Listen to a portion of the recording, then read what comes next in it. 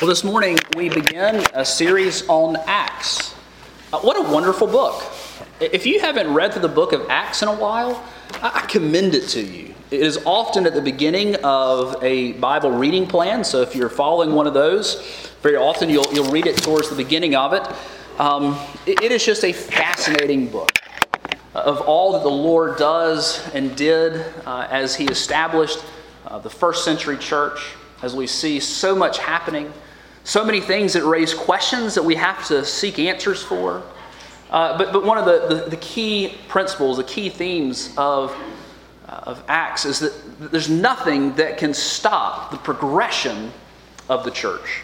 There's nothing that can stop the progression of the kingdom of God, even as we wait for the day of His return. So this morning we open up the book of Acts. We begin together to study this book, and we'll be focusing on chapter 1, verses 1 through 11. Hear now the word of the Lord. In the first book, O Theophilus, I have dealt with all that Jesus began to do and teach, until the day He was taken up, after He had given command to the Holy Spirit to the apostles whom He had chosen. To them He presented Himself alive after His suffering by many proofs, appearing to them during 40 days and speaking about the kingdom of God. And while staying with them, He ordered them not to depart from Jerusalem, but to wait for the promise of the Father, which, He said, you heard from me. For John baptized with water, but you will be baptized with the Holy Spirit not many days from now. So when they had come together, they asked Him, Lord, will you at this time restore the kingdom to Israel?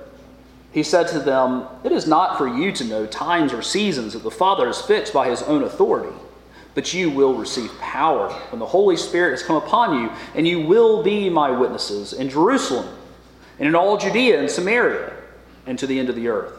And when He had said these things, as they were looking on, He was lifted up, and a cloud took Him out of their sight. And while they were gazing into heaven as He went, behold, two men stood by them in white robes, and said, Men of Galilee, why do you stand looking into heaven? This Jesus, who was taken up from you into heaven, will come in the same way as you saw Him go into heaven. The grass withers and the flowers fade, but the word of our God shall indeed stand forever. Let's pray. Lord, we pray that during this time you would feed us by your word, that you would send forth your Spirit and grant anointing, ears to hear and eyes to see. Help the preacher and hearer alike. In the name of Jesus, we plead it. Amen. God has given us His trustworthy word, the presence of Christ, and the indwelling Holy Spirit as we go to be witnesses to Him around the world. God has given us His trustworthy word, the presence of Christ, and the indwelling of the Spirit as we go to seek to share His name here and around the world. You know, transitions can be tough. As I look back at my life, some of the hardest times in my life were in those times of transition. Sometimes they're exciting. Well, they're usually always exciting in good ways or bad. Sometimes they bring blessings and sometimes they don't. Think about the transitions that you've made in your lifetime. Perhaps transitioning from elementary school to middle school, and then the dreaded shift, or perhaps the one long looked for, of middle school to high school. And then the day you've always longed for, heading off to college or hitting out on your own and getting a job and having your own household, and then that transition of getting married. And then that big transition of having youngins. Of retirement. What do I do with my life? What about that paycheck? And then ultimately the biggest transition that we haven't made yet. Believers to heaven, unbelievers to hell. Now, if you were to write down an account of those transitions, they're most of the time going to include some real excitement and then some mundane things too. It's going to include those mundane things that you have to do all the time, like eating and sleeping and doing laundry and those sorts of things. But then there are going to be other things, those one-off things, those never-to-be-repeated things, like the first time you meet a neighbor, or the first time you walk into your job, or setting up new accounts at the bank, or changing your address. Well, Acts is a book of transitions. In fact, we might call it a transitional book. And we're going to see things in the book of Acts that are kind of the everyday things. the devoting ourselves to the teaching of the apostles. That's what we do in church, the teaching of the Bible, of breaking bread together at the table, of coming together for prayer and seeking to make the name of God known. Those are the things that really are what the church is called to do. But then we also have those spectacular, supernatural things, those things that'll never be repeated, like the day of Pentecost, right? When 3,000 souls are added to the church, and there's that miracle of hearing or the miracle of speaking, depending on which way you look at it. It's a book that'll span about 33 years. It'll begin with Jesus still on earth, but it'll end with the greatest Pharisee, who was the greatest persecutor of the church, having been converted, not just converted, but gone on 3 missionary journeys, and then finally in jail in Rome, soon to appeal before Caesar. That's a lot of change. That's a big transition. It's a transitional book, but it is one that will remind us that God's kingdom cannot be thwarted, but will continue to grow until Christ returns. And as we look at Christ's words to his disciples here, to the 11 apostles, we see these 3 things. That God has given us his trustworthy word. That God has given us the presence of Christ. And he has given us the indwelling Spirit as we go forth to make disciples of all nations. Well, as we interact with the book of Acts, we are reminded that the author, Luke, that this book, and all of Scripture, that they are trustworthy. Why would this be important? Why is it important that Scripture is trustworthy, that Luke and the Gospel of Luke and Acts are trustworthy books? Well, anytime that you go around talking about supernatural things, it's important to have some good eyewitnesses. And so Luke wrote down volume 1 of his work, known as the Gospel of Luke. And he relied there, we are told, on many witnesses and many sources, as an historian, as a theologian, and as a doctor, to make sure that he got the details right. And so he does the same thing with the book of Acts, which is his 2nd volume. And it picks up right where the 1st volume left off. And so he introduces us to this new volume, to this soon-to-be international bestseller, in verses 1 through 2. In the first book, O Theophilus, I have dealt with all that Jesus began to do and to teach, until the day he was taken up. After he had given commands through the Holy Spirit to the apostles whom he had chosen. He presented himself alive to them after his suffering by many proofs, appearing to them during 40 days and speaking about the kingdom of God. He has written Luke and now Acts for the benefit of a man named Theophilus. Now, Theophilus, that name means friend of God or friendly lover of God. That philos, that friend, that brotherly love of theos, of God himself. We think perhaps he was a Roman official. In Luke chapter 1, he's referred to as, O most excellent Theophilus. And it sounds a lot like what people would call Roman officials in those days. He could have been a patron, or he could have just been someone that Luke is setting up to write to as an excuse to write. It could be a literary device. We're not sure. But we learn very quickly that he is acting as a really good historian. And he is going to be relying on sources. Now, he knew a lot of the people in the book of Acts. He knew Paul and Peter and James and Titus and Silas. But did you know that Luke also experienced a lot of what we read in the book of Acts? If you'll notice, especially in the 2nd and 3rd missionary journey, you see Luke go from they to we. He traveled with Paul. And he would even travel with Paul to Rome for his imprisonment. He is one who has seen much of which we read here. Luke is careful to remind us that the resurrected Jesus, the one who died and alive again, that he really did appear to his apostles and to others to prove to them who he really was. As he's writing this trustworthy account, he wants us to know that this account that Jesus is alive is a trustworthy account. In the days before video cameras, eyewitnesses were even more important. If one person said they saw Jesus alive, you would say, okay. What if one of your buddies said, hey, I saw my friend who died 5 days ago. I saw him on the street. You say, oh, okay, yeah.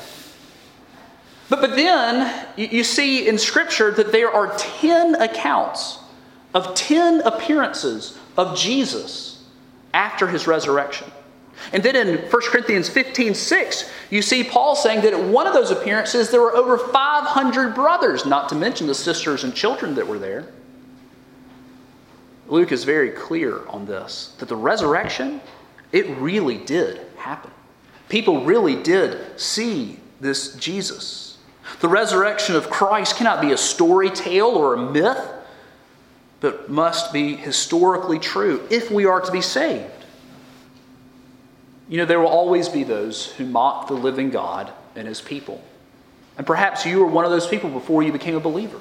That's nothing new. But brothers and sisters, the Bible is trustworthy and true. Ours is not a blind faith.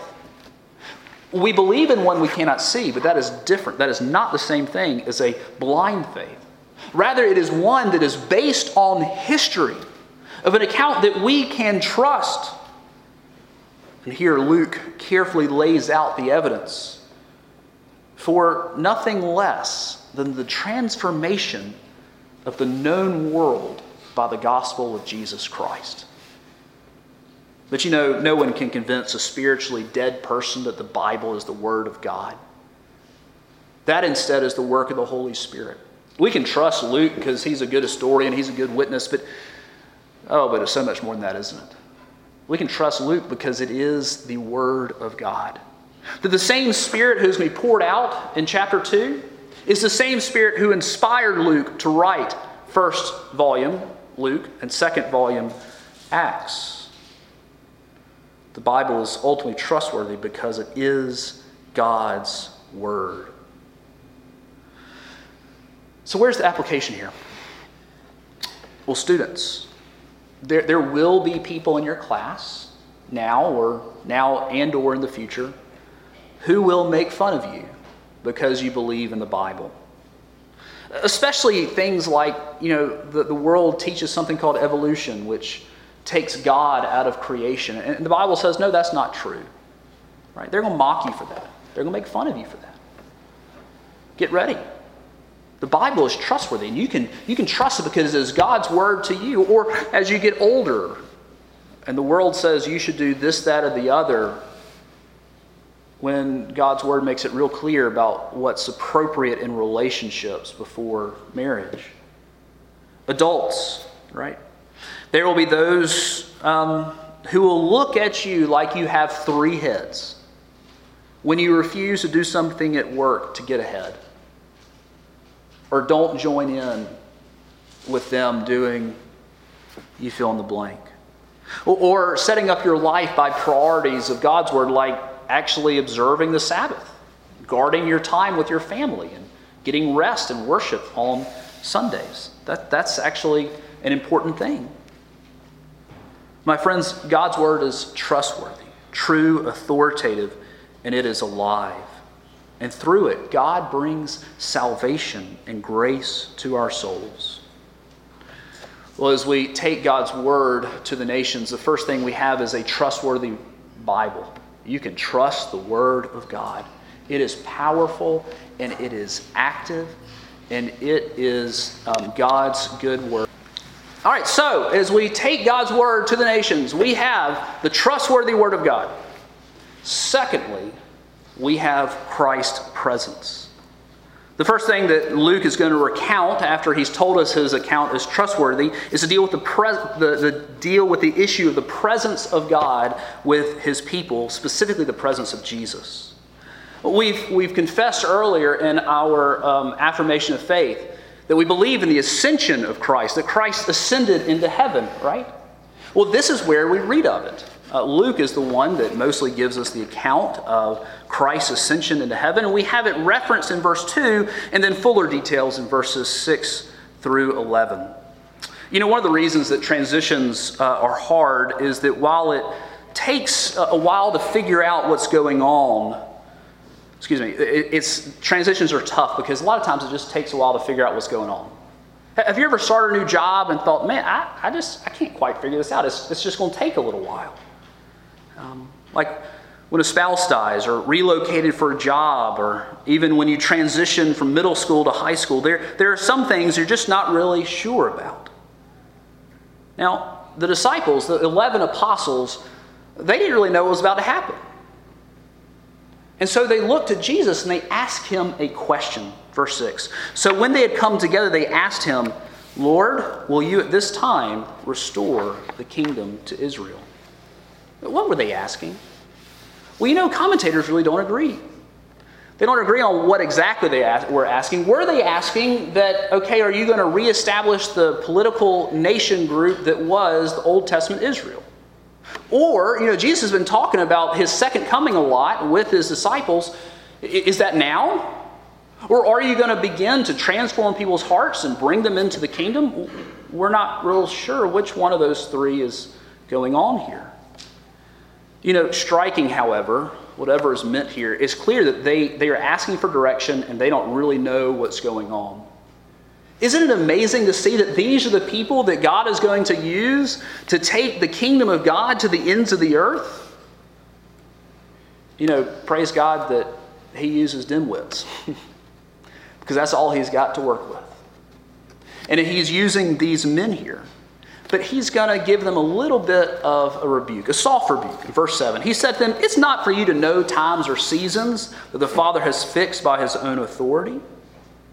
Jesus answers them by telling them nicely, it's really none of your business. It's none of your business of what's coming. But isn't that how it works in life? One of the hard things about transitions is that we don't know what's coming. And God calls us to be faithful witnesses for him. And he doesn't tell us exactly what's coming. He chose these men. They've signed up to be his witnesses. And yet they don't get the details of what's going to come. That's how it is being a disciple of Christ, by the way. Of following him where he may lead and not knowing where we're going. But it's important that we have Christ with us. We have Christ with us, but at the same time, verse 9 reads this. And when he had said these things, as they were looking on, he was lifted up, and a cloud took him out of their sight. We say that Jesus is with us, but what has just happened? Jesus left. He ascended into heaven, which was important. He said this was going to happen. And when Jesus returned to heaven, he took his sacrifice to the Father. When he went to heaven, he went to sit at the right hand of God the Father Almighty, where he now rules and reigns for the good of his church. He went to intercede for us. He now intercedes for us before the throne of his Father. That's an important thing. He is our high priest. He went to prepare a place for us, like we read in John 14. And he went so the promised Holy Spirit could be sent. It was for our benefit that he returned to heaven. But yet, we have this promise that he told his disciples back in Matthew 28. He said, and lo, I will be with you always, even to the end of the earth. Even to the end of the age, rather, sorry. Jesus has left, and Jesus is here. Which one is true? Well, both. You have to remember that Jesus has two natures. A human nature and a divine nature. He is 100% God, 100% man. By his human nature, the body of the incarnate God has now ascended into heaven. And to quote an ancient church father of the Eastern Church, and now there sits on the throne of heaven the dust of man. But he is also God. And God is omnipresent. He is everywhere. And he is especially with us in a special way by the Holy Spirit. See, when we become believers, we are baptized in or baptized with the Holy Spirit. We'll talk more about that as we get to Acts chapter 2. But we are united to Christ. And all that Christ has done for us is then applied to us by whom? By the person of the Holy Spirit. Christ is with us. dwells within us, in our hearts by faith, as we are connected to him by the Holy Spirit. John 16:7, nevertheless, I tell you the truth, it is to your advantage that I go away. For if I do not go away, the helper will not come to you. But if I go, I will send him to you. So, what have we seen so far? That as we go forth taking the gospel message, we have a trustworthy word. You can trust it. It is powerful and alive. 2, we have the presence of Christ. And lo, I am with you, lo, I am with you always, even to the end of the age. And 3rd, now we see that we have the empowerment of the Holy Spirit. You know, sometimes transitions are hard because it's unclear what we're supposed to be doing. Have you ever had that happen? Sitting at a desk of a brand new job thinking, I know I need to be doing something, but I got to figure out exactly what that is. Or I know I need to do that, but now I got to figure out how to do it. Or kids, imagine opening a box of Legos and not having any instructions. So Jesus, just before he ascends, he gives them their marching orders.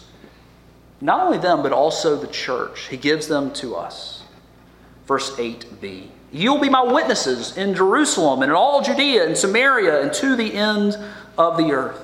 These 11 men who had been appointed apostles and given authority to act in Christ's behalf, they will soon bear witness to the good news of Jesus Christ, proclaiming the kingdom of God. And if you notice that when he says where you're going to be, we need to pay attention to that because it's like concentric circles. Where are they? Well, they're in Jerusalem on the Mount of Olives, right outside the city gates. Where's their witness first to be? In Jerusalem. Then it's meant to be Judea, which is above Jerusalem, and then Samaria, which is a little above that. And then where? To the ends of the earth, everywhere else.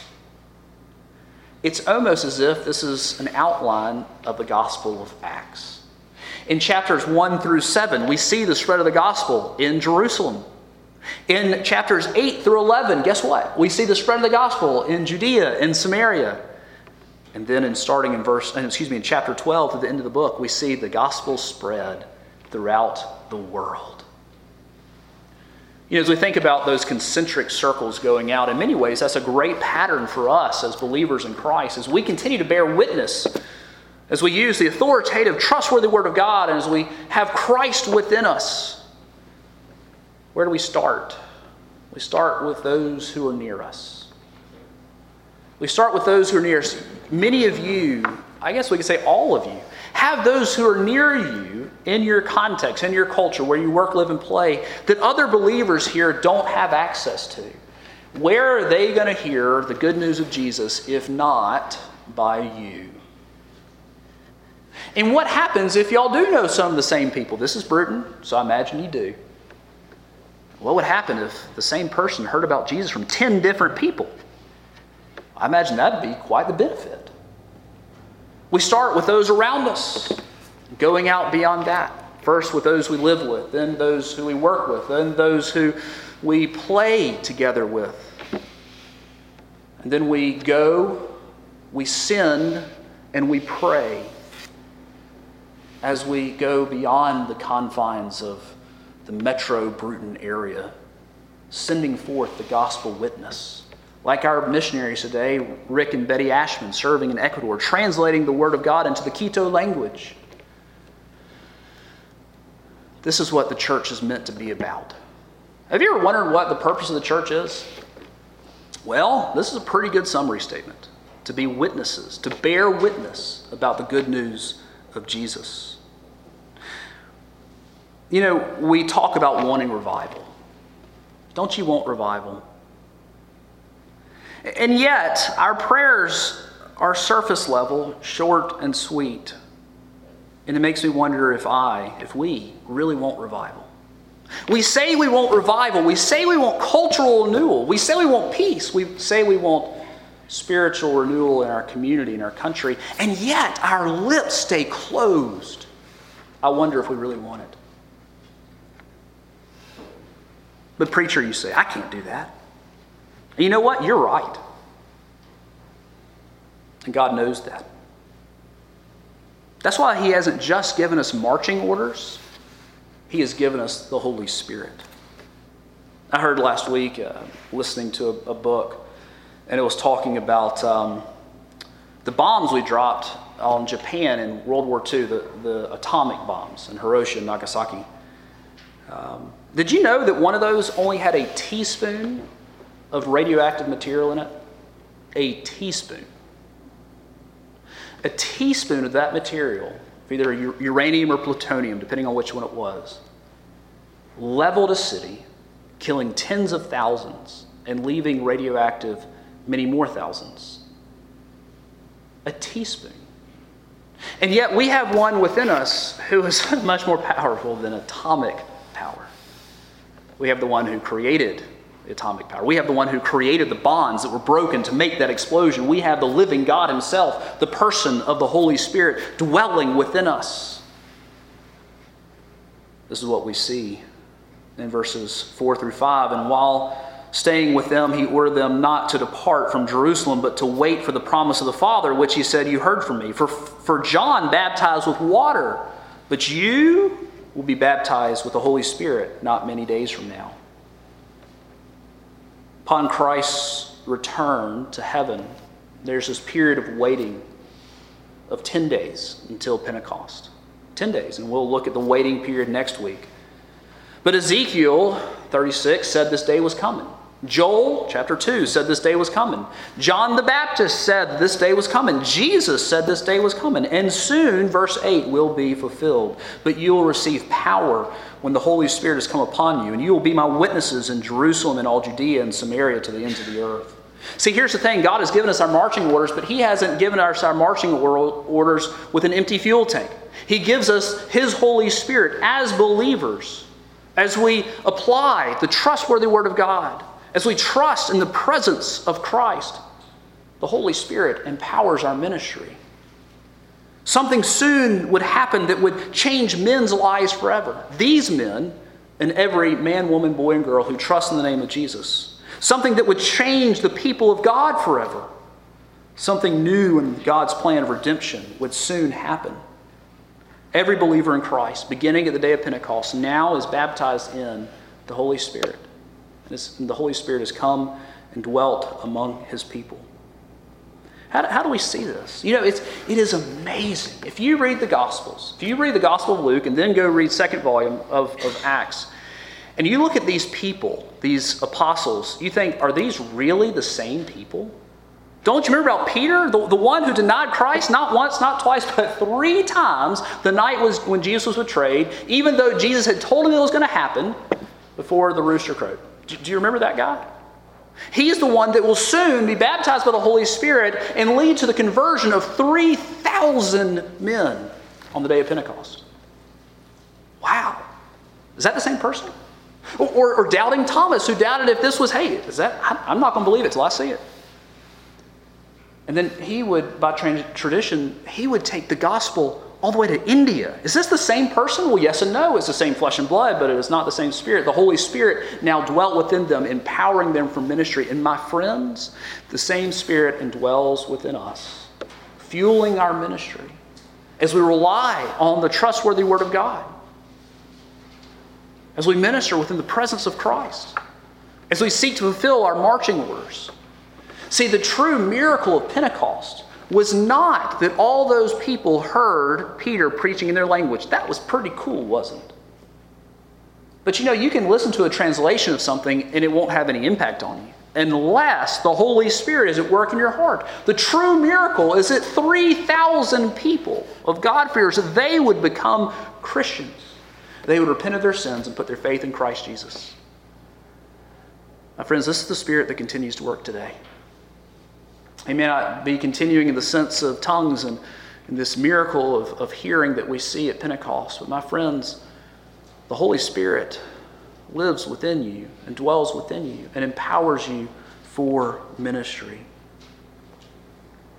Well, we have, to conclude, a trustworthy Word of God. You need to know it. If we're going to apply it, if we're going to proclaim it, we've got to know it. We have the presence of Christ with us, and he will be with us even to the end of the age, and we have the Holy Spirit within us, empowering us for ministry. And now we go about our marching orders.